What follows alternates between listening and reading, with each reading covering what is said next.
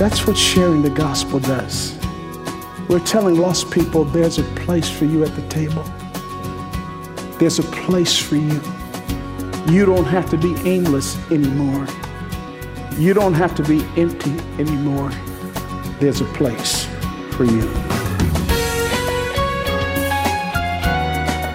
This is Living a Legacy, featuring the Bible teaching ministry of Crawford Loritts.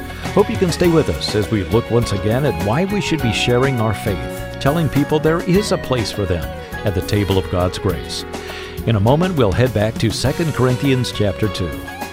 If you're new to our broadcast, Crawford has been in Christian ministry for over 50 years, serving as a pastor, conference speaker, seminary professor, and author. His books include Unshaken, Your Marriage, Today and Tomorrow, and Leadership as an Identity. Crawford has retired from church ministry, but for over 15 years was the senior pastor of Fellowship Bible Church of Roswell, Georgia, and that's where these weekly messages come from. He now heads the leadership mentoring program known as Beyond Our Generation. Well, he visits with us again here at the beginning of the program. And Crawford, thanks for joining us. Good to be with you, Bill. Evangelism. As believers, we know it's to be part of our walk with Christ. Yeah. And in last week's message, you listed the first 3 of 7 reasons why we need to always be ready to share our faith. And I think you said there could be many, many more reasons. Right. But let's review the first 3 from last week. The first 3 are it spreads God's glory. The second one is that it builds God's kingdom.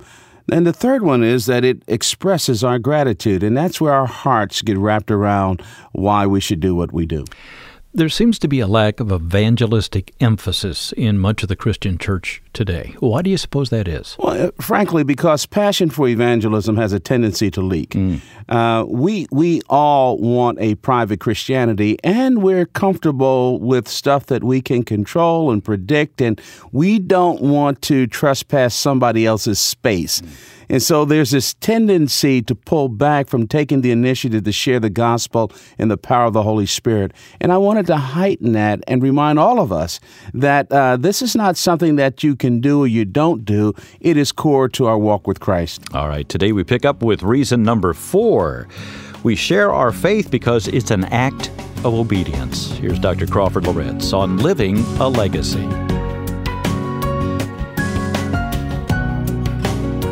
You know, I get a little frustrated with people who the desire is to have people to share the gospel. And so what we end up doing is that we end up kind of like taking the commands down and making them suggestions. So we don't want to be guilty of saying that people have to do something. Well, the Bible says that it is an act of obedience. Let me just cut to the chase here. If we're not sharing the gospel, we're living in sinful disobedience. If we're not sharing Christ, we're living in sinful disobedience. The Great Commission is not the great suggestion. It is a command. Matthew chapter 28, 18 through 20, opening line of verse 19, Jesus looks at his followers. He says, "Go therefore and make disciples of all the nations." He didn't say, "Gee whiz, it'd be really nice if you could do this for me." No, make disciples of all the nations. It is a command to do it. He is populating his kingdom. He's carrying out his glory. Make disciples of all the nations. Now that is the commission. It is what we do. Just like a married man is expected to take care of his wife and kids, it is what we do. And I would say, and I don't want to get too far into this, but I would say that believers who are not concerned about sharing their faith, professed believers who are not concerned about sharing their faith, may not be a believer. Because the Bible teaches clearly that the Holy Spirit, who is a sign that we've been sealed by him, the Holy Spirit who lives inside of us, witnesses concerning Christ. Which introduces the second part of this whole idea of obedience. It is an objective command, but we are also empowered to obey. That's what I love about this. In Luke chapter 24, verses 45 through 49, this is Luke's rendition of the Great Commission. Jesus stands there and he reminds them of the message of repentance, and he tells them that they are witnesses of these things. And before he's to leave, he tells them to stay in Jerusalem to wait for the promise of the Father, which we read over in Acts chapter 1 and chapter 2, the Holy Spirit coming down. And then I love what he says here in verse 49. He says, wait for the promise of the Father there in the city until you are clothed with power from on high. He's commanded us to do it, but listen, church, he's commanded us to do it, but he's given us everything we need. The third person of the Trinity empowers us. The fifth reason why we share the gospel is because it offers the hope of God's love. It reveals the heart of God for people, no matter where they are. The most famous verse in the Bible is John 3:16. For God so loved the world that he gave his only begotten Son, that whosoever believes in him should not perish, but have everlasting life. Oh, we quote that so often that it loses its impact. For God so loved the world that he gave his only Son. Everybody is hungering for love. Everybody. I don't care who you are. You can act like you're the most self-sufficient, emotionally contained person in the world, but every single person I've ever met is hungering for love. Does God care about me? Does he care? God demonstrated his love toward us in that while we were yet sinners, Christ died for me. Listen to me. Sometimes we're so concerned about our techniques in evangelism that we forget the heart of the gospel. People just need to know that you love them. They need to know that God loves them, that God cares about them, that Jesus died for them, and that you care. Listen to me. I want us to start praying, God, help me to love people. See, the love of God is both vertical and horizontal. We need to communicate his love for people, but we need to communicate our love for them because his love for us. And it's amazing how long people will listen to you if they know that you care about them. So the gospel, we share the gospel because it is the expression of God's love. The sixth reason why we share the gospel is because it offers a cure for brokenness and bondage. You can put in parentheses there, sin. And I fear what ends up happening to those of us who are believers is that we've been Christians for so long and we traffic in Christianity so much that we've gotten a little bit of glaucoma over our spiritual eyes. We've forgotten how messed up and ensnared and imprisoned we were. We forgot the bondage that had been broken on our behalf. And people need to know that the cross shatters the addictions and shatters the sin and shatters and cures the pain. I love that story in Luke chapter 7, verses 36 through 50. Some of you are familiar with this story. Jesus is invited by Levi, this Pharisee, to come over his house at a dinner party. Now, you got to understand, the Pharisees were like at the top of the pecking order when it came to the religious community, okay? And so he invites Jesus to come over, and Jesus is there. Well, while they're at this dinner party, by the way, you'll see the relevance of this later, Levi's servants don't wash Jesus' feet. And I'll come back to that in a second, okay? You think that's a Scud missile, it's not. They don't wash his feet. Well, while Jesus is there at this dinner party, this prostitute shows up. And she is desperate. She doesn't just crash the party and stand in the corner and wait for an opportune moment. As soon as she crashes the dinner party and sees Jesus, she falls to her knees and she begins to weep, and her tears She must have been crying a lot because the Bible says the tears began to flow and she was washing his feet with her tears. The importance of foot washing. If you had an invited guest during that time in history, and the lowliest of all the servants would wash the feet of the invited guests, it was like getting a glass of iced tea here in Atlanta in August. The first thing that you did, because they had to walk long distance and you want to soothe them. Welcome to our home. Levi didn't wash his feet. But this woman, as an act of repentance, she said, I'm the lowliest of the lowly. I heard about you looking for forgiveness. She was broken. She didn't want to do what she did anymore. She didn't care who was watching her. She washed his feet. She took the alabaster box of this fragrance, this expensive perfume that she used to lure her clients, and she put it on his feet, not to lure Jesus, but to say, I'm giving you the very best that I have. I'm sorry for my sins. Levi looks at her aghast. So what in the world is going on? Jesus, if you were a prophet, you would have knew what's saying. Hold up, Levi. Hold up. I came here, you didn't do anything for me. You know why this woman is doing this? Wow. Unbelievable. She's doing this because the verse says that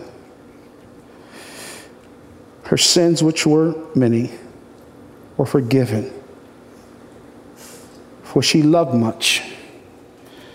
But he who is forgiven little loves little.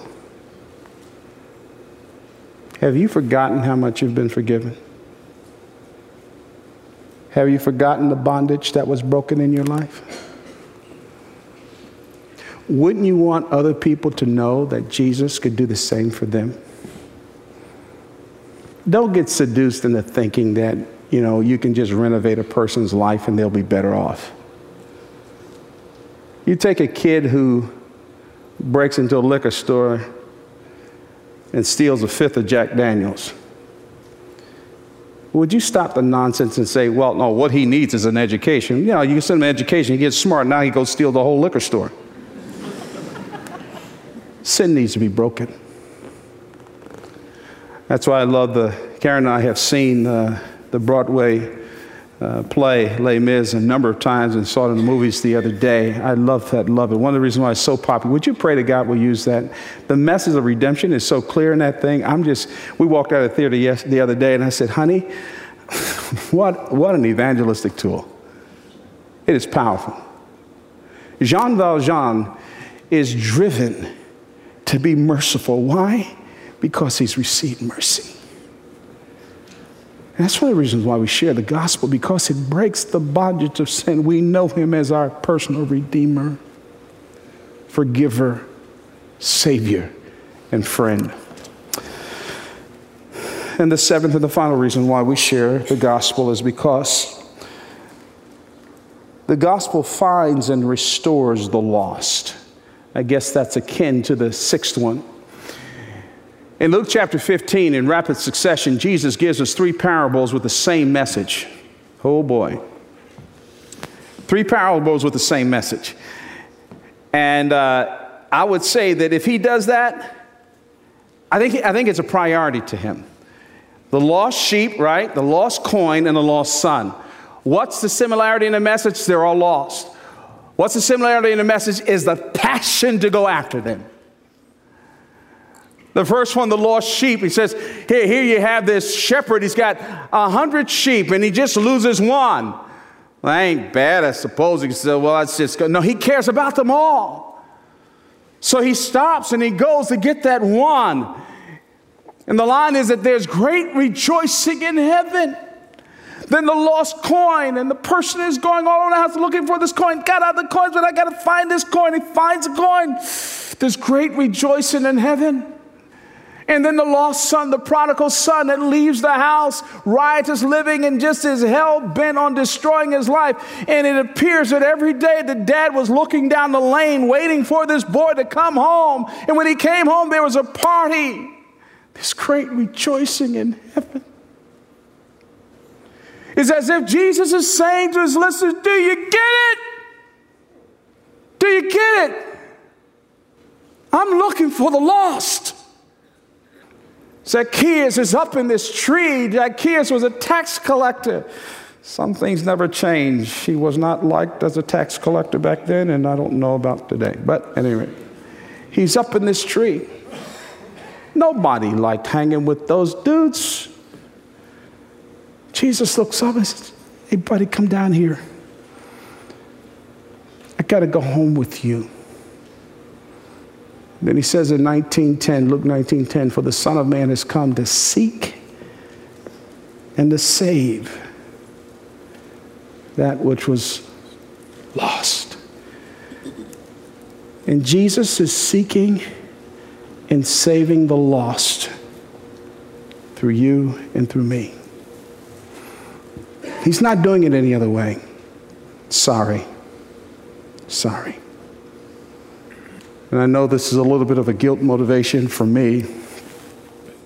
I often think to myself, Crawford, the non-believers that know you in your circle, should they be on their deathbed, would they say to you, thank you, Crawford, for telling me about Jesus?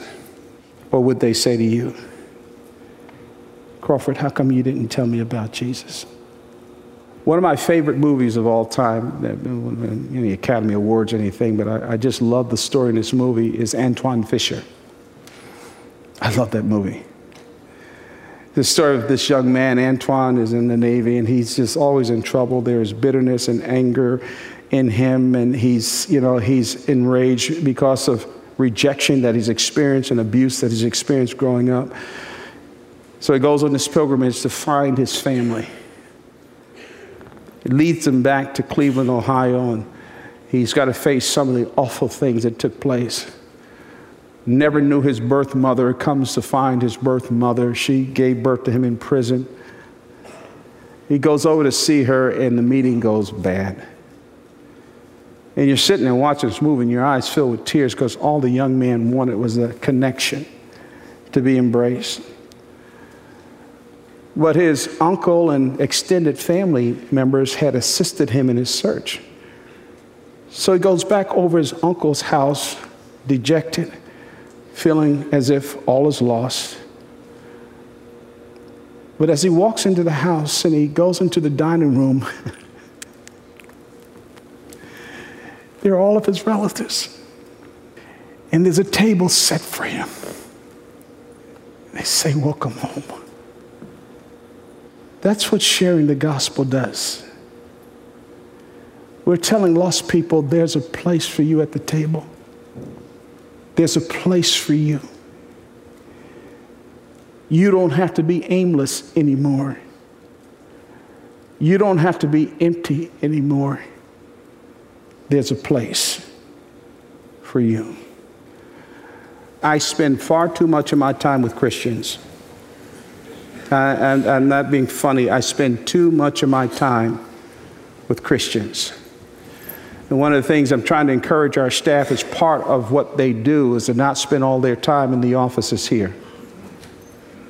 So I want us to model what we're asking you all to do and to be. Now, I share my faith. I do that. I do. But I tell you, I spend too much time with believers.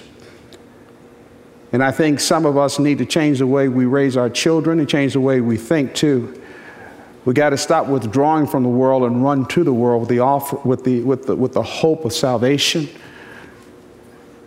And there's always this tendency among us to become a little bit of a monastic order. You can't impact that which you don't come in contact with.